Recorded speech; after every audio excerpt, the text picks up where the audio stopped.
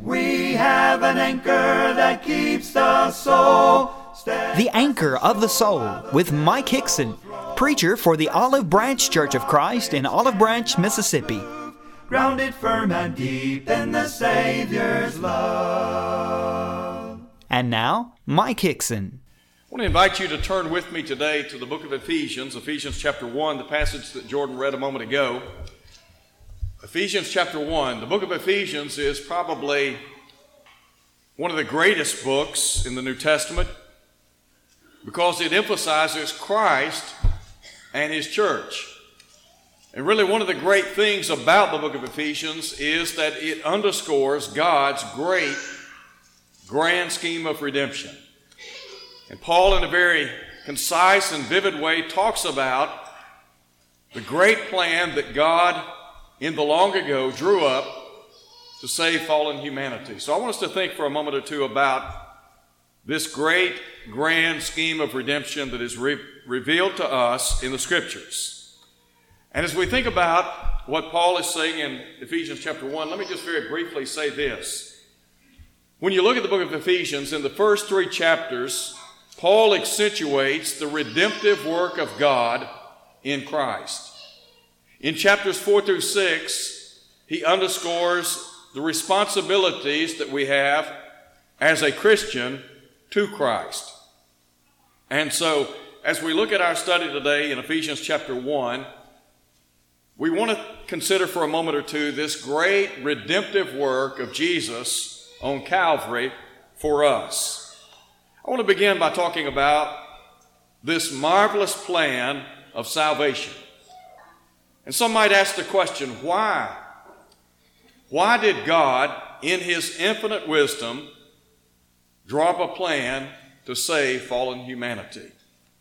Well, the answer is simply this: sin. God, in His infinite wisdom, and God is omniscient, He's all-knowing, God recognized that in creating man and endowing him with the ability to make choices in life, would ultimately make wrong choices, thereby introducing sin into the human family, thereby calling for a Savior. So, as we talk about this marvelous plan of salvation, first we need to understand that there was a need for this plan. The need eloquently stated by Paul in Romans chapter 3, and Paul would sum it up in verse 23 by saying, all have sinned and come short of the glory of God. In verses 9 and 10 in Romans chapter 3, Paul said, there is none righteous, no, not one. John would tell us in 1 John chapter 3 at verse 4 that sin is the transgression of the law. In other words, it is a violation of the will of heaven. And so, as Paul said, it is a universal problem. All have sinned and come short of the glory of God. So there is this intrinsic need for a divine plan. The problem of sin, universal. But then also to recognize that there is a penalty associated with sin. Paul in Romans chapter 6 at verse 23 said the wages of sin is death. Isaiah many years earlier, about 7 centuries before Christ came to earth, said that sin is what separates people from their God.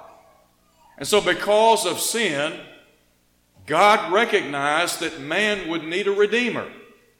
And so God, in His wisdom, decreed before the world began to save the human family from sin through Jesus Christ.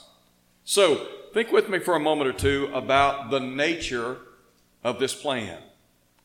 And I want to begin by talking about the author of our salvation. Look at verse 3. Paul writes, blessed be the God and Father of our Lord Jesus Christ, who has blessed us with every spiritual blessing in the heavenly places in Christ, just as He chose us in Him before the foundation of the world, that we should be holy and without blame before Him in love, having predestined us to adoption as sons by Jesus Christ to Himself, according to the good pleasure of His will. Now, you can go back and look at many, many passages of Scripture that will emphasize the fact that God designed this plan before the world began. That's what he's saying in Ephesians chapter 1. That God decided long ago to save the human family from sin through his Son, Jesus Christ. And so with that in mind, I'm reminded of the words of Peter in 1 Peter chapter 1. When Peter said that we have been redeemed not by corruptible things, but by the precious blood of Jesus. He said, as of a lamb without spot and without blemish, who verily was foreordained before the world began. Do you remember John said in Revelation chapter 13, verse 8, that Jesus is the Lamb who was slain before the foundation of the world? God recognizing that man would sin, that man would fall, thereby needing a Savior. And so God is the great author, the architect of this redemptive plan. So when man sinned in the garden, what did God do? Immediately, God began unveiling his redemptive plan. In Genesis chapter 3, verse 15, we are introduced to the promised seed. And God began unveiling bit by bit, piece by piece, page by page, his plan to redeem the human family. And all those Old Testament prophets pointed to the coming of the Christ, the Anointed One, the Savior. That is Jesus. So God is the author of the plan of salvation. But what about the agent of this plan of salvation? Well, listen again to what Paul said. God chose us in him before the foundation of the world. In verse 5, he said he predestined us, and that is, God decreed in the long ago to save all who are in Christ. But now as we think about the agent of this plan of salvation, Paul said, having predestined us to adoption as sons, listen to him, by Jesus Christ. You see, Jesus Christ is the one identified in Scripture as the second member of the Godhead. He is the Word who became flesh, John 1, verse 14. And John said, look, we beheld his glory, glory as of the only begotten of the Father, full of grace and truth. Jesus came to redeem the human family. I mentioned Isaiah a moment ago. Isaiah talked about Jesus as the one upon whom the government would rest upon his shoulder. And he said, he shall be called Wonderful Counselor, Mighty God, Everlasting Father, the Prince of Peace. And then I think about as Jesus made his way into the world, born of Mary.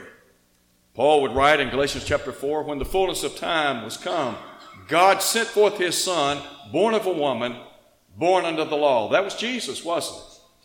So Jesus was the one by whom this plan was executed. And so you think about the work of Jesus. Jesus, in effect, answered the call of God to redeem the human family. Isaiah chapter 53, in a very graphic way, Isaiah pictures the suffering servant who would bear the sins of the human family. So I think about this marvelous plan of salvation, but then secondly, this is closely tied to this last point, the matchless person of salvation. Look at verse 7. Paul said, in him, that is, in Christ, we have redemption through his blood, the forgiveness of sins, according to the riches of his grace. Let me begin by first of all talking about the fact that Jesus is the one who saves us from sin, isn't he? Do you remember when Jesus was about to be born?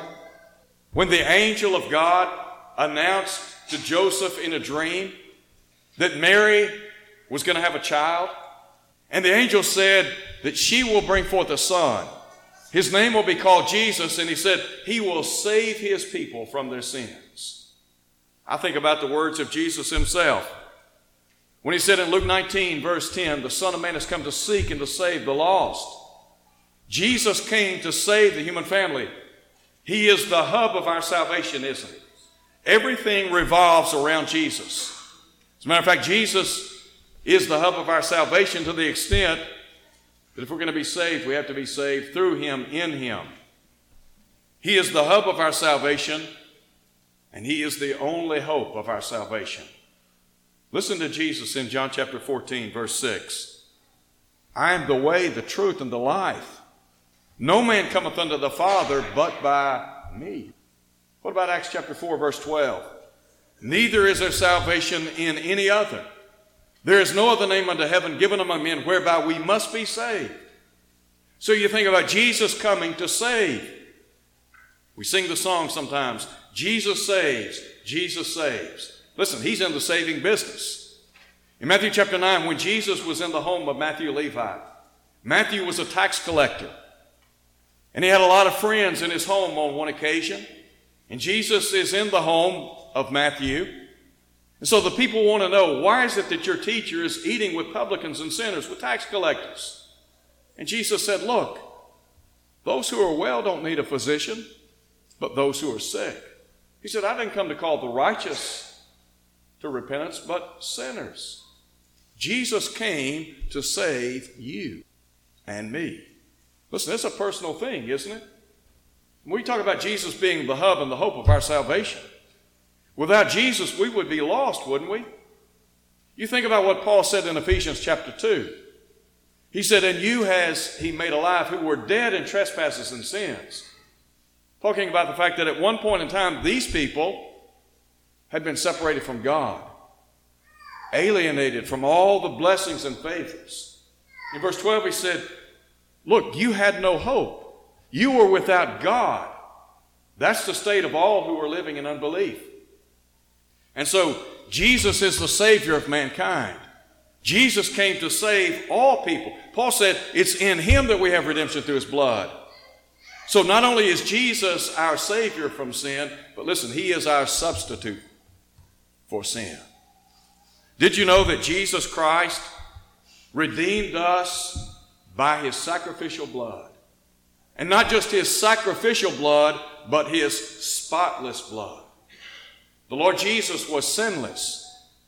And Jesus vicariously suffered, bled, and died for whom? For all of us. Paul would write in 2 Corinthians chapter 5. Paul said, him who knew no sin, he became sin on our behalf. Why? That we might become the righteousness of God in him. Do you remember Peter when Peter wrote in 1 Peter chapter 1? When he said, Christ also suffered for us, leaving us an example that we should follow in his steps.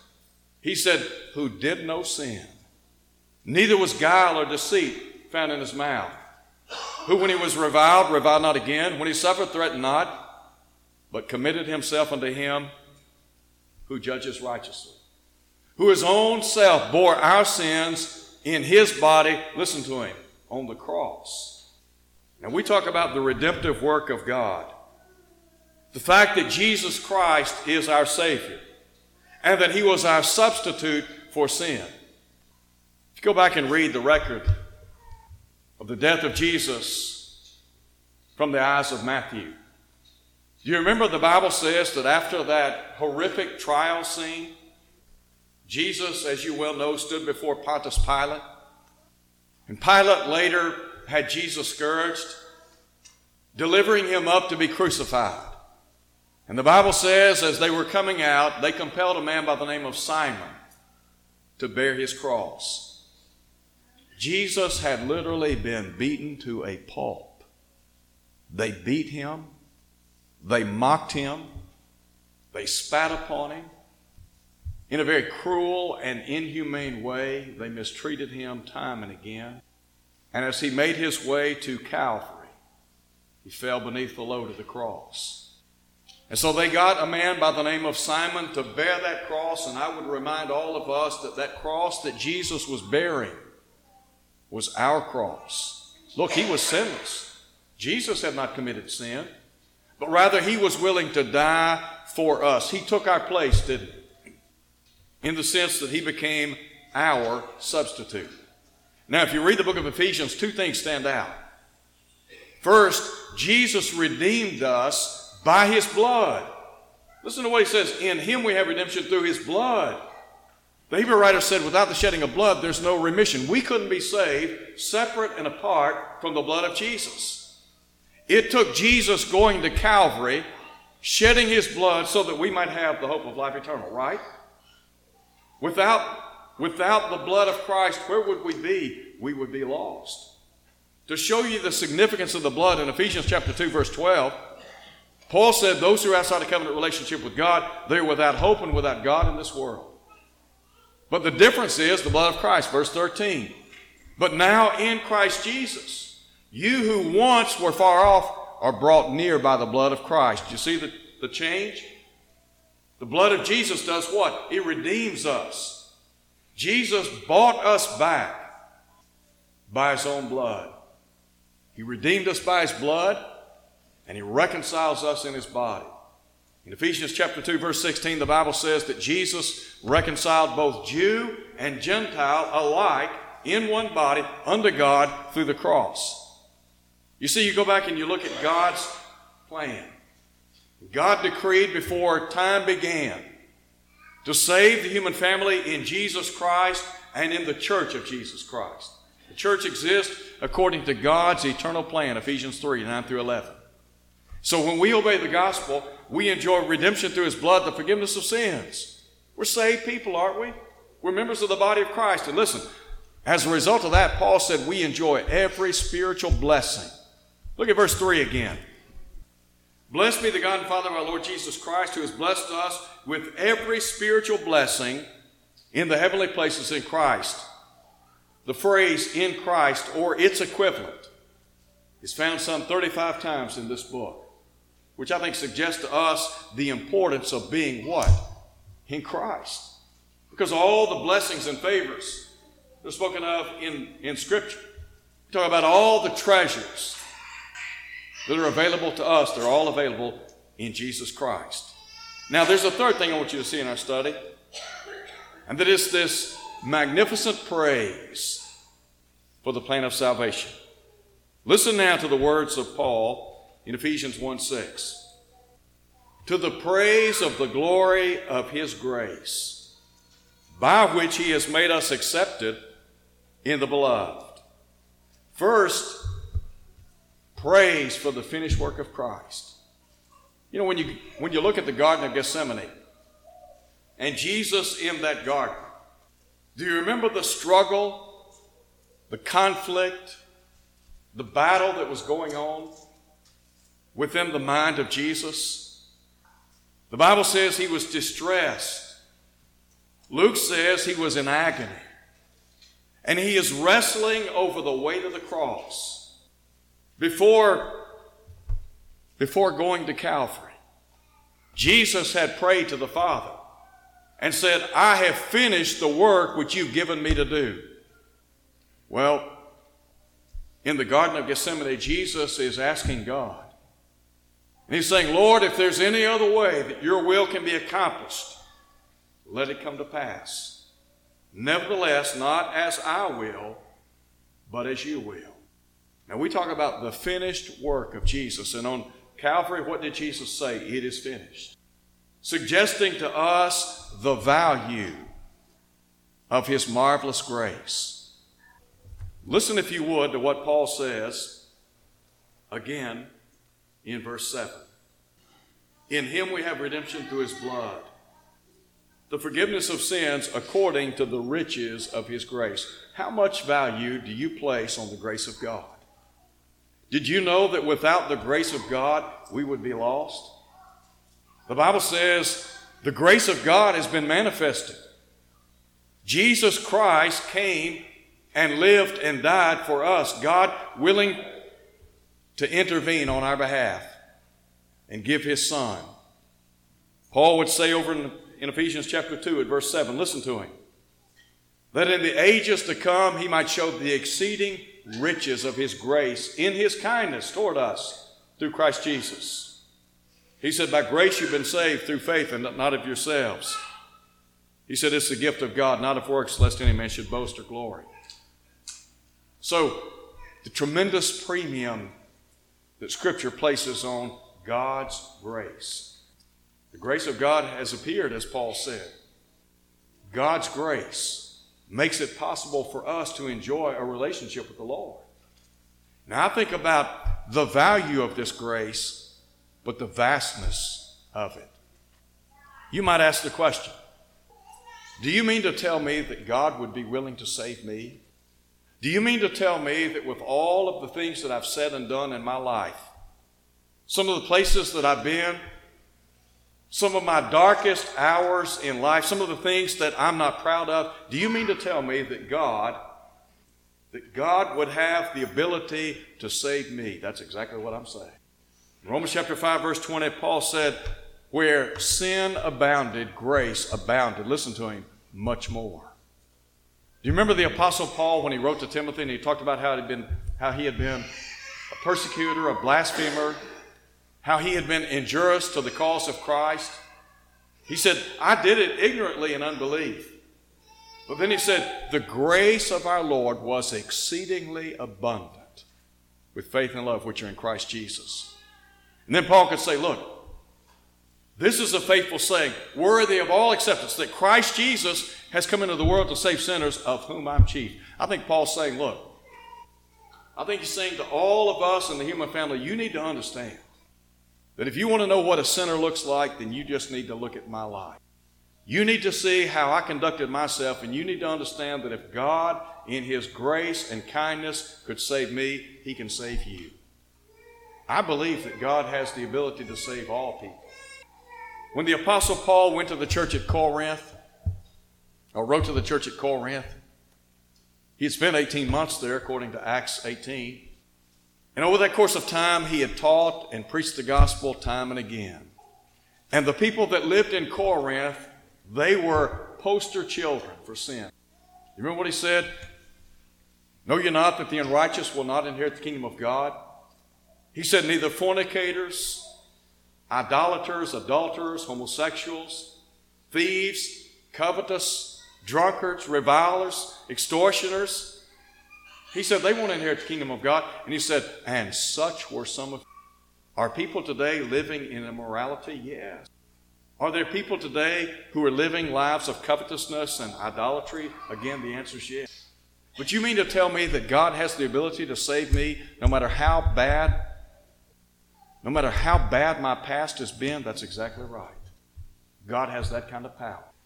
When Ananias came to Saul of Tarsus, you think about all the people that had been put to death as a result of the work of Saul of Tarsus. Those who had been bound, imprisoned, persecuted, stoned as Stephen was. And yet Ananias said, Saul, what are you waiting on? Arise, be baptized, wash away your sins, calling on the name of the Lord. So we praise God for the finished work of Christ, but also we praise him for forgiveness in Christ. Paul said, in him we have redemption through his blood, the forgiveness of sins according to the riches of his grace. I want you to know something. God can forgive any sin, and he can forgive all sin. A-L-L. No matter what the sin, no matter the duration of that sin, God has the ability to forgive sins. He is in the forgiving business. Jesus came to earth so that you might be forgiven. Jeremiah talked about this great covenant that would be established. And the Hebrew writer picks up on it in Hebrews chapter 8. And he said, speaking of that covenant, I will be merciful to their unrighteousness.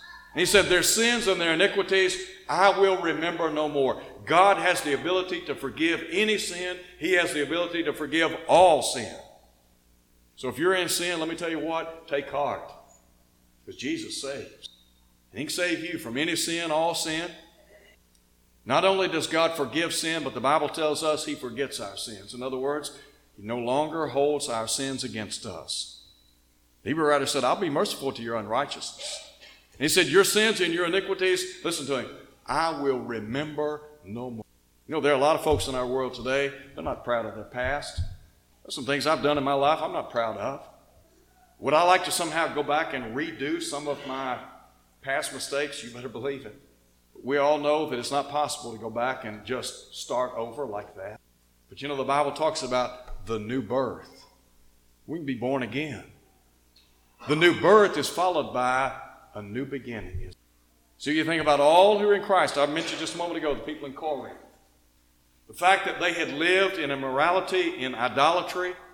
So when Paul writes his second letter, you know what he said? If any man be in Christ, he is a new creation. Old things have passed away. Behold, all things have become new. That means in Christ Jesus, you have a new beginning. You have a new start. You got a clean slate. You can start over, can't you? There are people that will end their life today in this world because of where they are unhappy, discontent, dissatisfied, angry, bitter. They feel as if they failed. They failed themselves. They failed others. They feel as if there's no hope. They are living without hope. And what the Bible says is, look, if you're in Christ, there's hope. There's hope for you. Don't leave here today thinking that there's no hope, because there is hope. The hope's in Christ, isn't it? So you think about, we praise God. What? For the finished work of Christ. We praise Him for our forgiveness. We praise Him for our family in Christ. Paul said in Ephesians chapter 1, that God predestined us to adoption as sons by Jesus Christ to Himself. In Romans chapter 8, the Bible says, in verse 17, that we are heirs of God and joint heirs with Christ. Look, if you're a child of God, you belong to the family of God. Over in Ephesians 2, verse 19, listen to what Paul said. Now, therefore, you're no longer strangers and foreigners, but rather fellow citizens with the saints and members of the household of God. You belong to God's family. There are people in our world today, they feel displaced. There are some that would say, you know what? I don't have a family. Some have no idea who their biological father is. They don't know who there's no sense of family. There's no sense of fellowship, of togetherness. And what Paul is saying is, look, if you're in Christ, you got a family. And I'd say this, that those of us here at Olive Branch, we have a family. We are a family together, aren't we? We work together, we worship together, we serve together. Why? Because we belong to the family of God. And then there's a fourth thing I would add. We ought to praise Him for our future in Christ. Did you know as a Christian you've got the brightest future of all? I mean, you think of it, there are a lot of people in our world today, they look out across the span of time, and they think about where they are in life, and they say, you know what, life doesn't appeal to me. I don't have much of a future. All I see is pain and suffering and turmoil. And yet, if you're a Christian, you can see beyond that, can't you? Paul said, we don't look at the things which are seen, but rather we look at the things which are not seen. He said, the things which are seen are temporal, but they're not seen are eternal.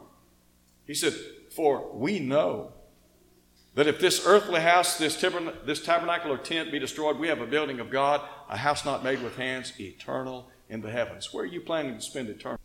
If you're in Christ, you're going to heaven. You think about what Peter said, that we have an inheritance.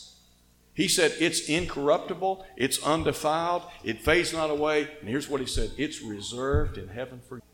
Many of us like to travel. We'll make plans and preparation to take that trip. We'll line up a hotel to stay in. We walk in and we say, I've got reservations. Say, let me get you your key, you're ready to go. Let me tell you what, when you became a child of God, you enlisted in you became a member of the greatest family known to. And really, as a child of God, as a faithful child of God, what Peter is saying is you need to understand you got reservations in heaven. When this world comes to an end, when it comes to a crashing halt, when life ceases to be here on planet Earth, you got a home in heaven waiting on you. Jesus said, let not your heart be troubled. You believe in God? He said, believe also in me.